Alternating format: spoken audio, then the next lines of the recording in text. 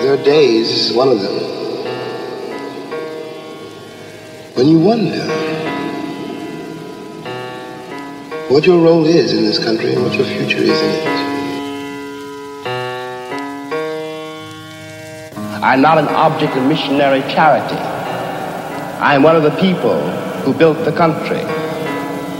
Until this moment, there is scarcely any hope for the American dream, because the people who are denied participation in it, by their very presence, will wreck it. Allow me to reintroduce myself. My name is...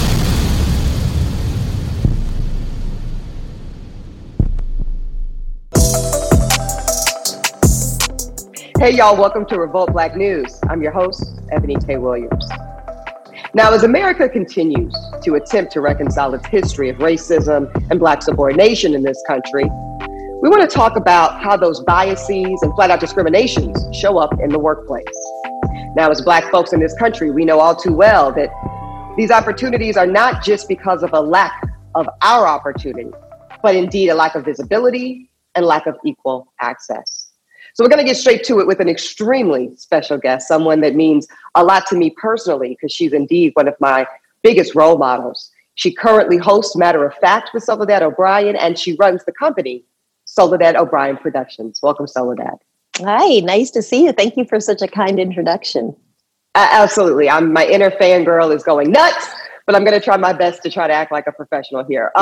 So here at Revolt, Soledad, we get straight to the shit. So again, I just want to try to run down what I recall of your experience and then ultimately your departure from CNN, because it was really shocking to many of us. You know, you don't go from the top of your game and such a widely celebrated talent like yourself to out the door. What's the tea? No, you really can, actually. It sounds more dramatic than it is. There was just new administration came in, a new president came in, and I was not his flavor of the month. And that happens a lot, frankly. And it's happened. I mean, when you're a TV anchor, you know, the joke is first they change the set, then they change the producers, and they fire the anchor. Like that's kind of how it consistently goes when anybody doesn't like what they're seeing. And so that actually is not particularly unusual. Jeff Zucker came in to run CNN, and he said to me, you know, I could stay on, but he didn't want me to keep doing the show I was doing. And it seemed to me that that being a fill-in person, that I'd be kind of like a utility player where they needed me, you know, which I liked. And that was the part where I was like, well, I actually felt like I had a big enough name and a big enough brand and had done enough kind of award-winning work that I could leverage what I had into other things and start reporting on the stuff I wanted to. So the decision was mine. So I really can't sort of blame anybody, and no one kicked me out. I could still be working there today, I guess, if I wanted to. Probably not, but if I wanted to. But if someone doesn't see a vision for you that you see for yourself, I think you sort of owe it to go and do other things. And I've made that decision when I worked in local news in San Francisco, right? You know, where the bosses would say, well, we don't see this for you.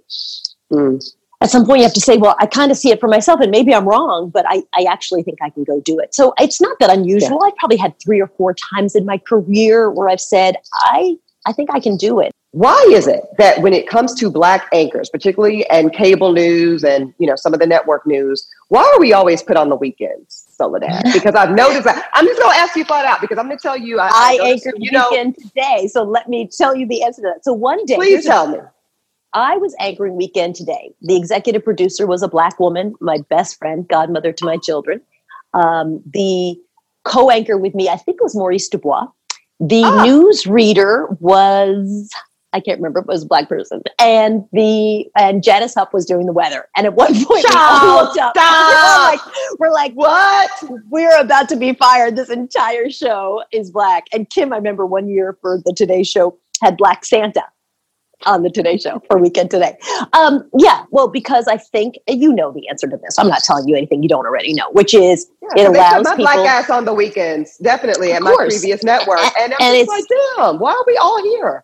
I mean, when I worked on a show in San Francisco, where when they were doing their diversity count, they used to count the security guards so that they could up their number, because we had no diversity on that show. Well, but it's the same philosophy, right? It's like you get to sort of talk about diversity without, you know, in terms of just numbers, without saying, who's around the table, who has power, who has access, who has a voice, who really moves the needle when it comes to suggesting stories or demanding stories or pushing a point of view that maybe doesn't get heard. It does wear you down. And I think, you can sit there. One of the reasons I left NBC for CNN was exactly that people would say to me, but you're in line to take over from Katie Couric. Right. I'm like, I'm really not.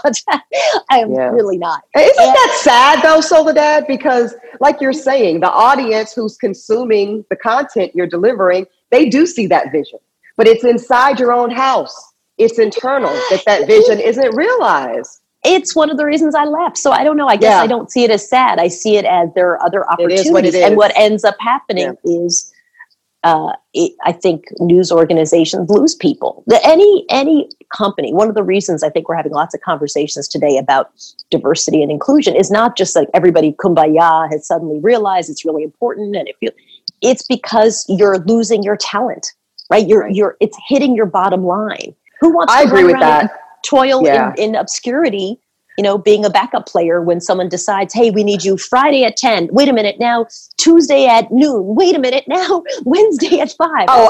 Soledad, I fell into a whole full-on depression my final days at Fox because they took me from weekend anchoring to then the overnights. And I was like, oh, y'all really playing with me. Y'all are really playing with me. And it was time to go. And I was able to thankfully walk away from the remainder of my contract.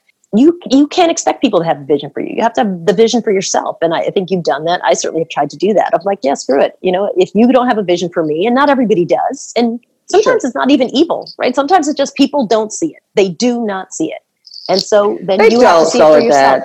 But I do find it very suspicious that they see it for a lot of people that don't look like us. That's my take. Listen, you're right. And they see it for a lot of people for whom it doesn't work out, and it becomes, very, very expensive. I think Megyn Kelly is a very good example of a $69 million error. During your time at CNN, it was said to you by an executive that it was important for you to book the right kind of Black people. No, they were talking specifically about Roland Martin. So about Roland. Okay. Yeah, no, I anchored the morning show, and it was a panel. So there were 3 people, and Roland was on a lot, and he had a contributor's contract. So I don't know the details of the contract, but he probably was on 3 times a week. Oh, he was on consistently a lot. And at one point, the senior executive said to me, people talked about it a lot.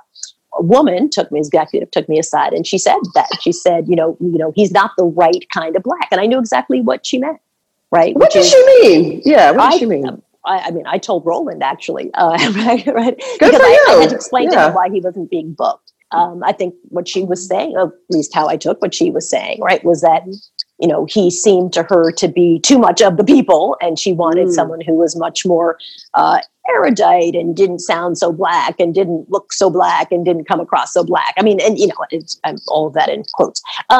So, and actually probably more than all of that, I think she was looking for someone who didn't make her uncomfortable. I would put it that way, right? Which is like, and I think I make people comfortable, and I think other people sometimes don't make people comfortable. And I think a lot of diversity hires is like, I'm okay with you. This I can deal with. This over here is a little too aggressive, a little too loud, a little too Black, all in quotes here. And I don't think she was saying, Roland himself. I think she was sort of like, there's this category of Black man who's like, I want this kind. Just like, I think they do it for women too, right? I mean, yeah. So, right, this is comfortable for me, but she's going to wear that, and she's going to be loud like that, and she's going to look like that. I can't do, but this I can do. Now, before we let you go, final question. We've seen in recent weeks everyone from Amanda Seales leaving The Real, and Gabrielle Union, of course, being very vocal about her experience with NBC and America's Got Talent. And Black talent is just simply saying, time's up on no Black executive leadership, no Black decision makers, as you say, and that affecting their ability to do their job on air.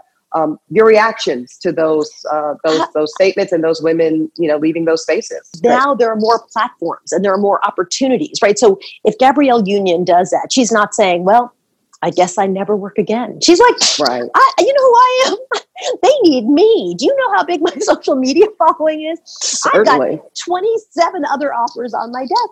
I don't need to do this. And if you want to work with someone like me, here's what people like me who can bring a diverse audience to you need. Right. So I love that she's leveraging her power and being very honest about her experiences. I run a very small company. We have 11 full-time employees. We are literally this big. But I can go do what I want. I don't need to have somebody sort of say, well, we've decided that Soledad is our right kind of person. You can carve out your own thing. A lot of hard work and a tremendous amount of luck, but I just think it's a different time. And so I think for people who now are leveraging social media, they can do what they want. Amen. Amen. I love it. Well, listen, Soledad, I am so grateful for your experience and your insight here on these issues. And indeed, I do feel like this is a moment where Black talent is really taking their power back. And I'm grateful for it. And that's why I'm having my best life here at Revolt TV, doing exactly that. Soledad O'Brien, thank you so much. So we've got much more. To see you. Yeah, you as well. We've got much more coming up on Revolt Black News. Stay with us. We'll be right back.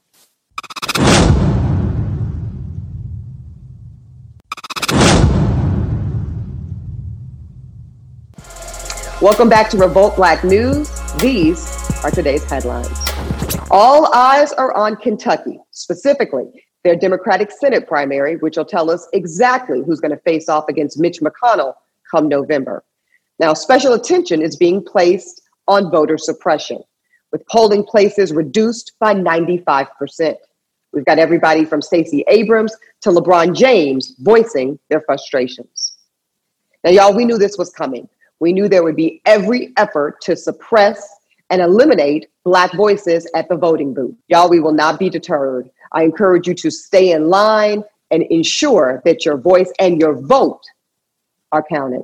The FBI is going to be investigating the recent events that led to a noose being found in NASCAR star Bubba Wallace's garage. Last night in Talladega, fellow drivers and crew members marched in solidarity with Wallace's car. Let's take a look. As we have stated unequivocally, there is no place for racism in NASCAR. And this act only strengthens our resolve to make the sport open and welcoming to all. Reports are now surfacing that another noose was found hanging in a tree at Sonoma Raceway in California. Y'all, I'm from Charlotte, North Carolina, home of Charlotte Motor Speedway, one of the great stops in NASCAR. And I can tell you that culture in NASCAR is not going to take this type of change lightly. Indeed, Confederate flags and symbols of the Confederacy are rampant in the NASCAR community. So when NASCAR comes out this week and takes a bold stance against that type of blatant racism, indeed, some folks are going to be mad. Let them be mad. Let them hang their nooses or do whatever it is they got to do. But a new day is upon us, and that is what it is. So much love and support to Bubba Wallace. Much love and support to NASCAR for actually finally doing the right thing here. It will be tough. There will be dissenters, but I encourage you to keep going because you want to be on the right side of history on this issue. One of the Minneapolis cops charged with killing George Floyd, J. Alexander King, was recently out on bail and confronted in a local grocery. Let's take a look. So you're out of prison, yes, and you're comfortably shopping in Cup Foods as if you didn't do anything. I wouldn't call it comfortably. I'd just say getting necessities or helping. I don't think you should have that right. I don't even think you should be out on bail. I can understand. I mean, how does it feel? I'm sorry you feel that way. No, you're not sorry. Like, you're literally outside here comfortably as if you didn't kill that man. Did you think that people weren't going to recognize you? Honestly, did you? You don't have the right to be here. You killed somebody in cold blood. You do not have the right to be here. I understand. I'll get my stuff paid for. No, we don't want you to get your stuff. We want you to be locked up.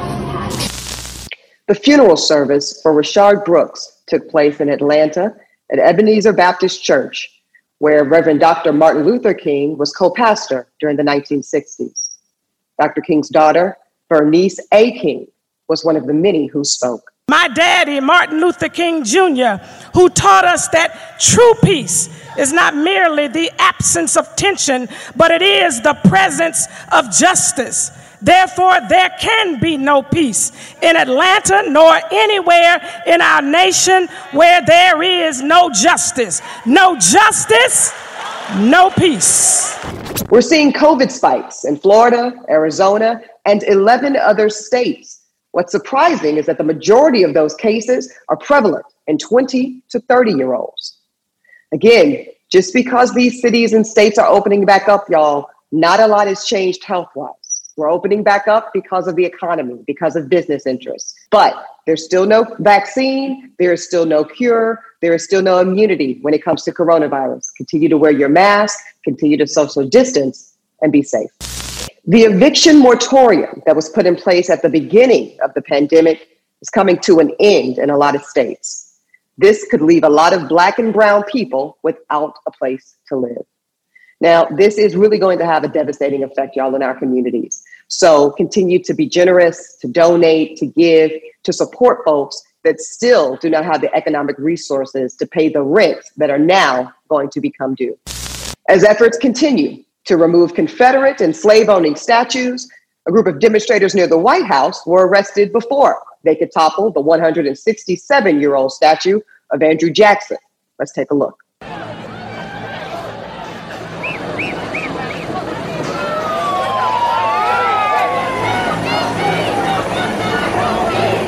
The outdoor apparel company, Patagonia, said it will join the advertising boycott of Facebook and Instagram, being led by a coalition of civil rights groups, including the NAACP.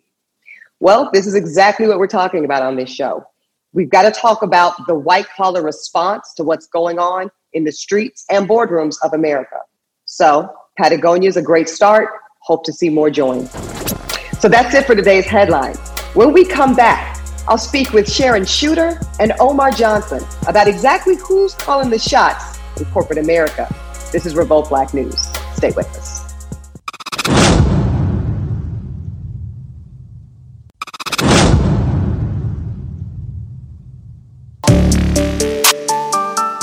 Welcome back to Revolt Black News. I am here with two powerhouse dynamic individuals that are really shaking up corporate America. Queen Sharon Shooter, she is a phenomenal, legendary person in corporate America space, and she has really rocked the world with her Pull Up or Shut Up campaign, challenging beauty brands and corporations to speak openly about their number of Black representation at the highest levels. Also joining us, Omar Johnson. Omar has been a VP at Apple. He's done many other things in corporate America. But right now, Omar is on everybody's lips because of the scathing but incredibly accurate letter that he wrote to corporate America, calling them out and telling them exactly what they need to do to be a part of the change. Thank you both, Omar and Shem, for joining us.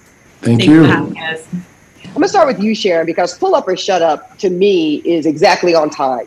We've all seen the performative advocacy and outrage that all the corporations and companies have demonstrated over the past few weeks in the wake, of course, of the tragic and brutal murder of George Floyd and so many others, Breonna Taylor, Ahmaud Arbery. We know their names. And everybody's putting their blackout screen on Woke Tuesday and all this really bullshit, really, quite frankly. I'm going to say it plain. But you have challenged people, Sharon, to say, especially in the beauty industry, do you love us enough? Do we matter enough to hire us? And you have asked companies to put that on paper and show and reveal their efforts here. Tell us about how Pull Up or Shut Up became a thing and where you're at right now with it. Yeah, I mean, for me, it just came out of pure frustration. We've been talking about this for a long time, about the lack of inclusivity is the reason why I left corporate America, or just corporate in general. I was an executive. I was the only Black person in the Asia Pacific region, period, across all brands, including the fields team. So imagine and that was Louis Vuitton. That was exactly. Louis Vuitton. LVMH across all groups. People don't understand how much these corporations own, So people sort of think Louis Vuitton, think LVMH. We're talking about Benefit, Fresh, Dior, Louis Vuitton, like everything, Loewe, like it currently owns Tiffany as well. Before in 2014, when we said Black Lives Matter, white people came out and said all lives matter, and that boom, end the conversation. They shut everything up, To be honest, the only reason a lot of companies were speaking up this time and they never spoken up before is because This is a new generation. The millennials and Gen Z require social activism from companies to support. Corporations only listen to two things.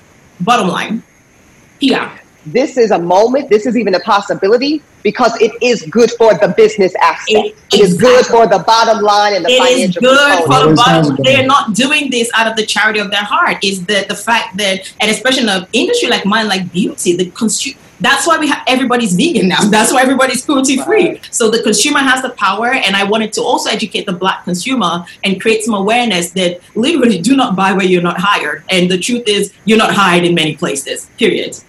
Amen. Omar, I want to come to you here because when you write this corporate letter to America and you say, these are the things that not only you need to do to change, but then you supplement with a playbook that I know you've come out with just in the past few days as the companies come to you and say, oh, well, Omar, we finally realized we've been part of the problem. What do we do? You have You have an actual answer for that. Omar, tell us what's in the playbook and what are you advising companies that want to make good on this moment to do? My obsession is I want to make this Black inequality issue a business issue. Look, I don't necessarily have faith in each individual person in corporate America, but I have faith in corporate America, and I have faith in corporations that when they actually set the bar for themselves, they'll beat it. That's why our economy grows. That's why the NASDAQ is what it is because companies beat their numbers. And I call it the hard data, right? The ones and zeros. What are people paid? Salaries? Are they at parity?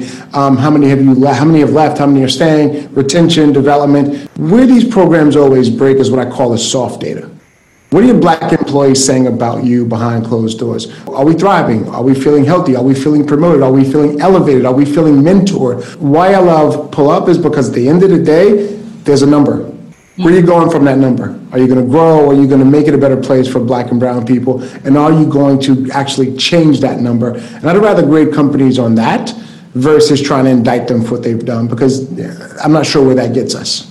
I've been also asked in my space as to what do the well-meaning white people do in this moment? Recruiting and retention and ascension, that is a part of it. But another part is that makes them very nervous and very uncomfortable.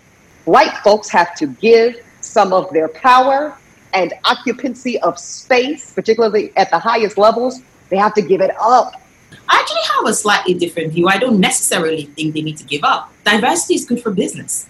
Diversity is good for business. Like, there is no point where we're telling a white CEO step down from your role to make a Black CEO. We're just saying develop the talent pipeline. So maybe the next CEO will be a Black person. So to be honest, don't some of them have to? But Sharon, don't some of them?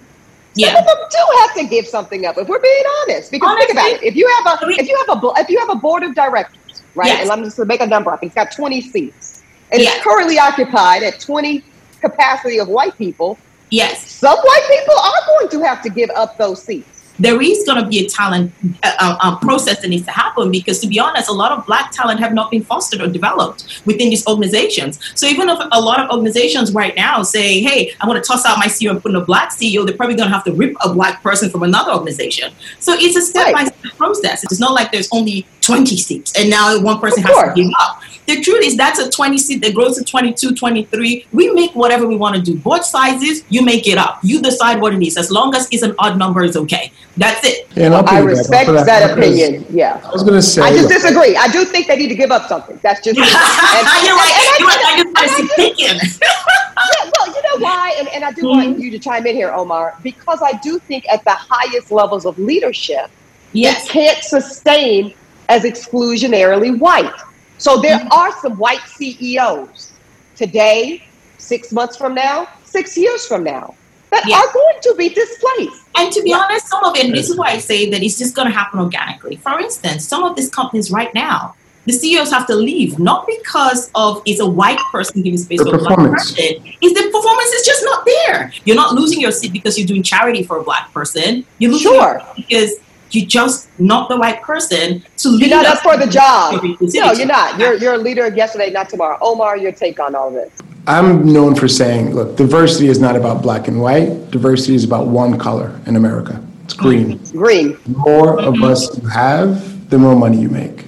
It's known. You look at the math. Black is really good for business. Right? And it's easy to go have some initiative, donation, social media, hire a great Black social media person, have all your posts be lit. But at the end of the day, to really create the business, you will start to see consumers and employees both asking for executives to lead more diverse groups of people. And then you will see diverse leaders step into those seats. So again, I don't think it's a matter of giving seats up. And I know where you're coming from, trust me, because I over the years. I know y'all know what I'm talking about. Y'all being cute, but y'all know. Over the years of being passed. No, but I think I can say this for Sharon. We only ever wanted a shot.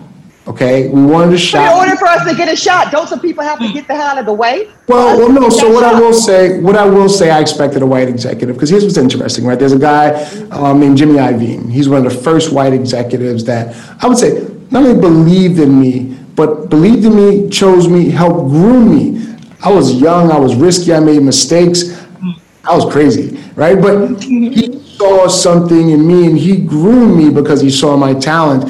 So the give to me is not the seat.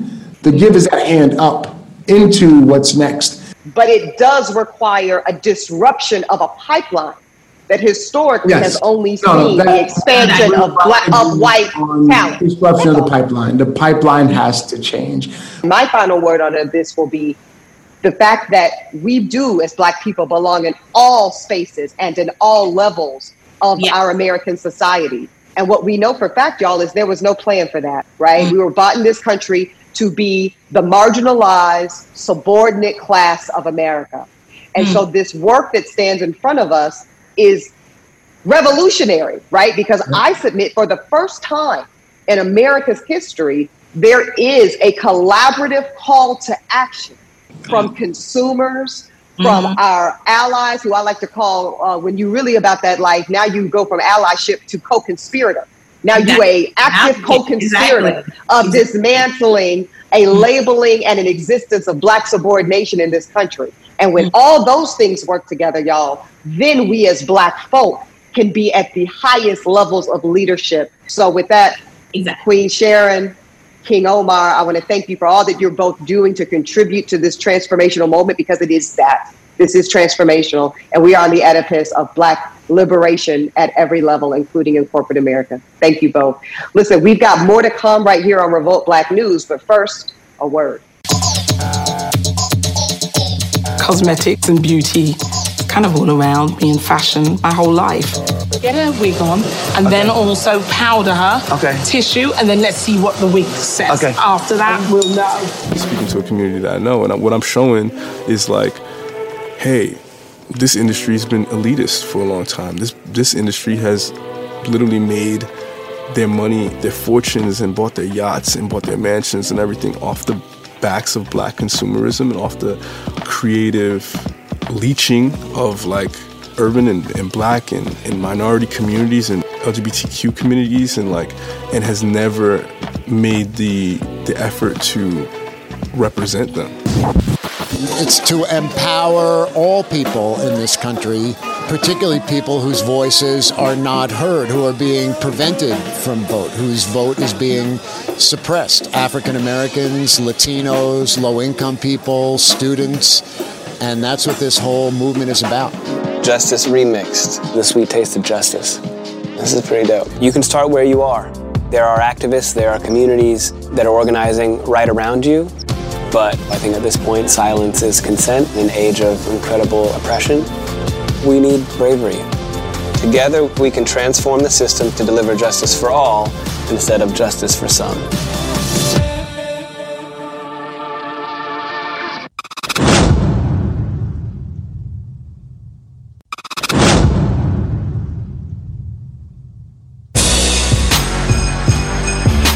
Welcome back to Revolt Black News. My name is Ingrid Bess. I'm the Vice President of Global Marketing for Combs Enterprises.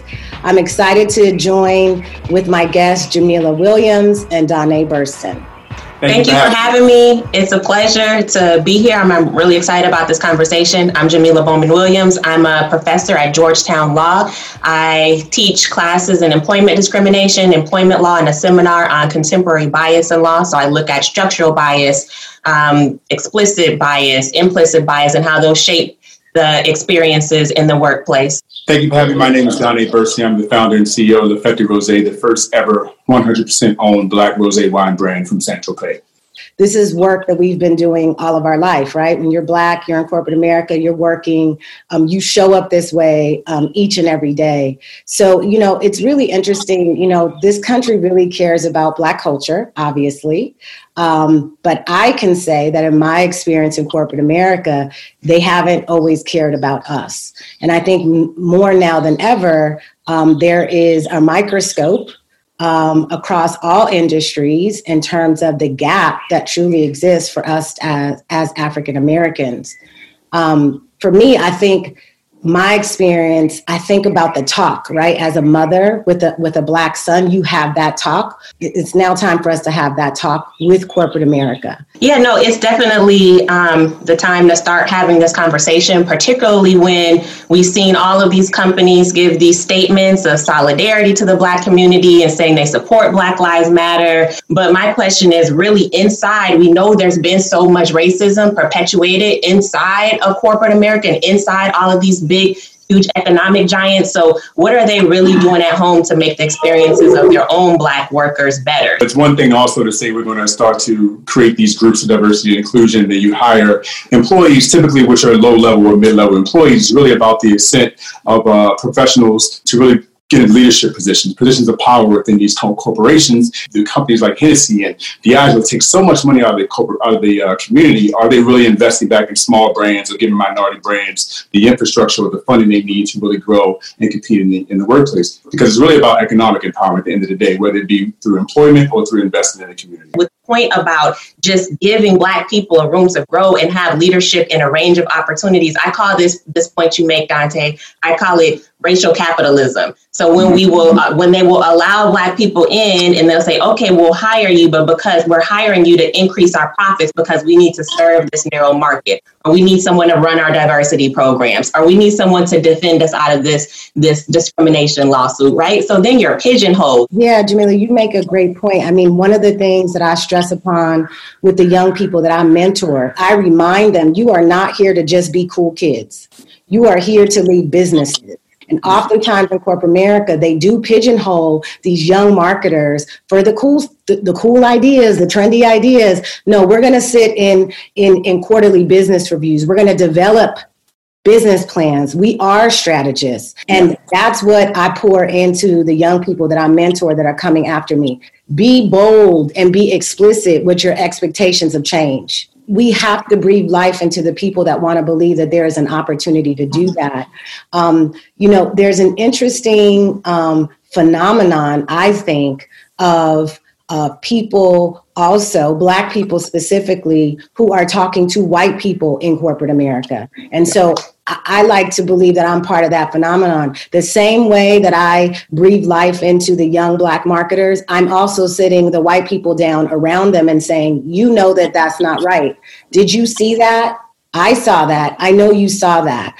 And so one of the things that I've really focused on is making sure that I don't isolate the conversation. The same way that I talk to young Black marketers that are coming up, I talk to young white marketers that are coming up.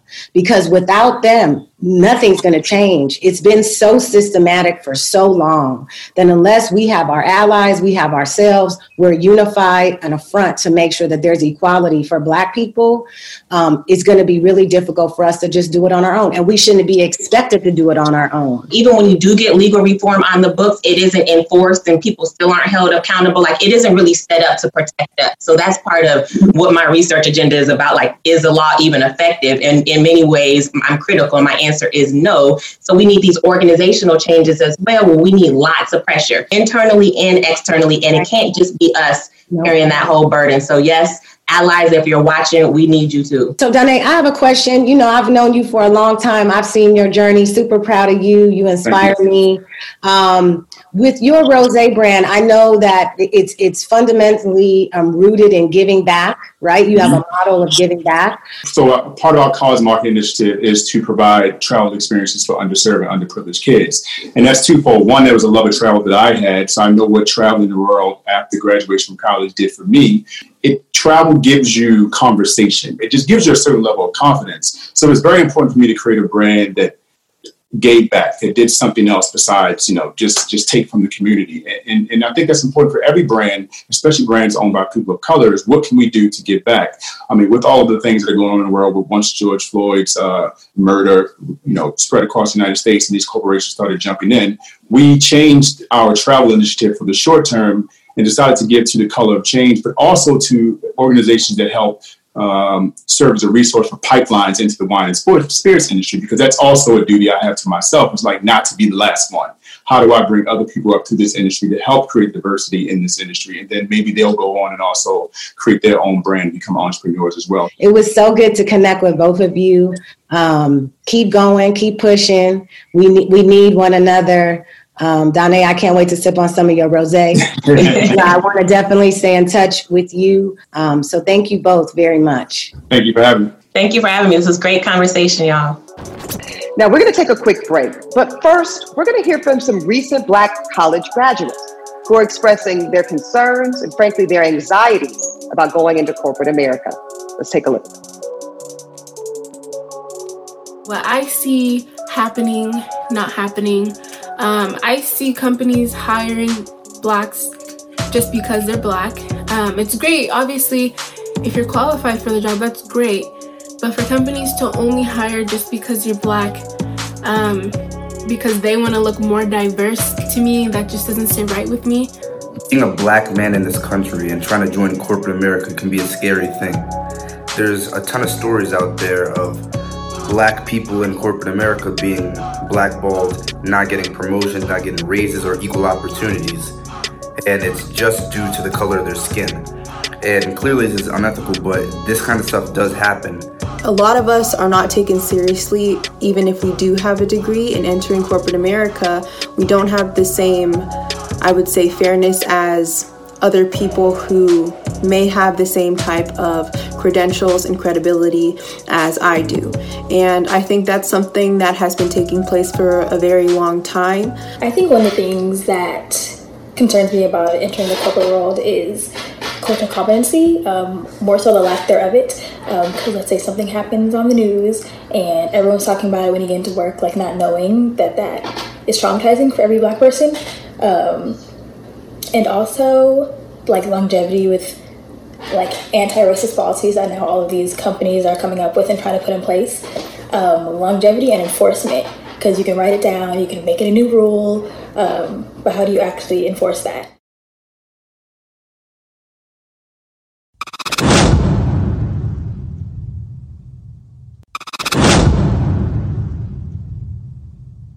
Welcome back to Revolt Black News. Now it's time for our Building Black Wealth segment. Joining me today is a brother who has done his thing. He is a tech entrepreneur and an author, Barry Gibbons. Barry, thanks for joining. Thanks for having me, Ebony. Glad to be here. Absolutely. I had to reach out to you because you are co-founders of one of your latest ventures with a lifetime great friend of mine, Mr. Donnie Beamer. And as soon as I saw your profile in a recent publication, I was like, this your boy, and he made this happen. So I love it. I love to see it, as the kids say. So Barry, you really disrupted the adult beveraging industry with your mixing technology with Monsieur, which came out, I believe, in 2012. For those less familiar, tell us what Monsieur is and how it was so disruptive in the space. Yeah. So Monsieur was it was an automated cocktail making machine.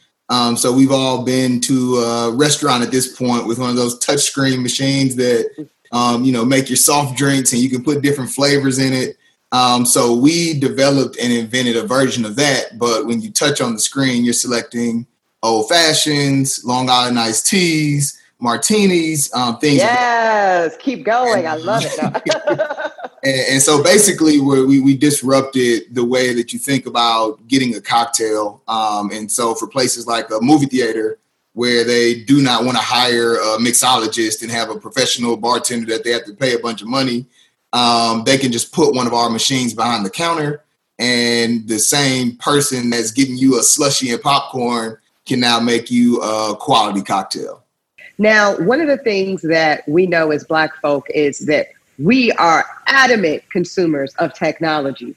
Yet I know from your story, Barry, that when you go into the other side, not the consumer side, but the business ownership side of technology, for some reason, and you can tell us about the specifics of that, Black folks are not welcome in the same way that they welcome our consumerism, right? And I read about an example, you and your co-founders and some of your employees hit up the Kentucky Derby. So, and immediately the vibes changed. Tell us about that experience. You have 3 Black guys that invented something that's now in the suites of all of the horse owners, which, as you know, are extremely wealthy individuals. Yes, the upper echelon. Exactly. Oh, yeah. We're walking around in the place that we definitely cannot afford to be in, but we earned our way in by developing something, by developing a great product that Churchill Downs wanted to use. And as we were walking around back there, we had our Kentucky Derby fresh on. We're walking around in the back, and people will come up to us and say, "Oh, you're the people that made the machine." And we had one white employee with us, really cool guy, but they would immediately look to him and say, "Yeah, man, how'd you find this idea? Like, how'd you come up with this idea?" And would just totally not even believe or assume that all of the other Black people that are around, that any of us would have created it. And then when we would tell them, like, hey, and it's funny, we had my first hire outside of the management team was a young Asian Asian girl named Alexa. And after it happened like twice, she just got infuriated. And she was like, "He's not the founder. They're the founder." Okay. Alexa, she woke. Okay. You know what's so tragic about it, and it's so common, Barry. We all experience it because I know yourself and Donnie and your other co-founder, you guys have the credentials, right? Again, we did everything right. You guys are Georgia Tech graduates, you're engineers, for goodness sake. I mean, it is textbook credentialed to the max. But yet by virtue, take me out of it. Donnie is Georgia Tech grad, Black Rock. Ivy League, on Wall Street, worked in NBA. Worked in NBA, worked at McKinsey. I mean, he's literally, if you looked at him on paper, you would want him to be CEO of any company that you're running. Exactly. And that stuff doesn't matter. I mean, this is not a meritocracy, right? This is not it's just not a system that's built. It's a system built on relationships and nepotism. I'm going to leave it here because, this is a part 2 conversation, Barry. We're going to have you back here on Revolt Black News to further discuss this moment of Black folks and technology and currency because it's critical. Barry Givens, thank you, my brother. Thank you. So we all know about the police brutality and violence that goes on in the streets. But for this episode, it was important for us to uncover and call out how corporate America has been keeping its knee on our necks in the workplace for years. Now, it might not seem as violent or overt, but it's active and it's very dangerous. Just because it's buttoned up in a suit and tie, don't mistake it for any less consequential and dangerous. In fact, it might be more dangerous, right? Because the workplace racism, you might not be able to touch it or see it in the same way. But we can definitely feel it. We all know that feeling. That feeling is their privilege at our expense. Well, no more. Now, it's about our progress at the expense of white privilege. Yes, this is a moment for equity. We have to start by seeing us, Black people, in every room, from boardrooms to C-suites. Hell, any room there are employees in, we belong in those rooms, and at every level, including at the top.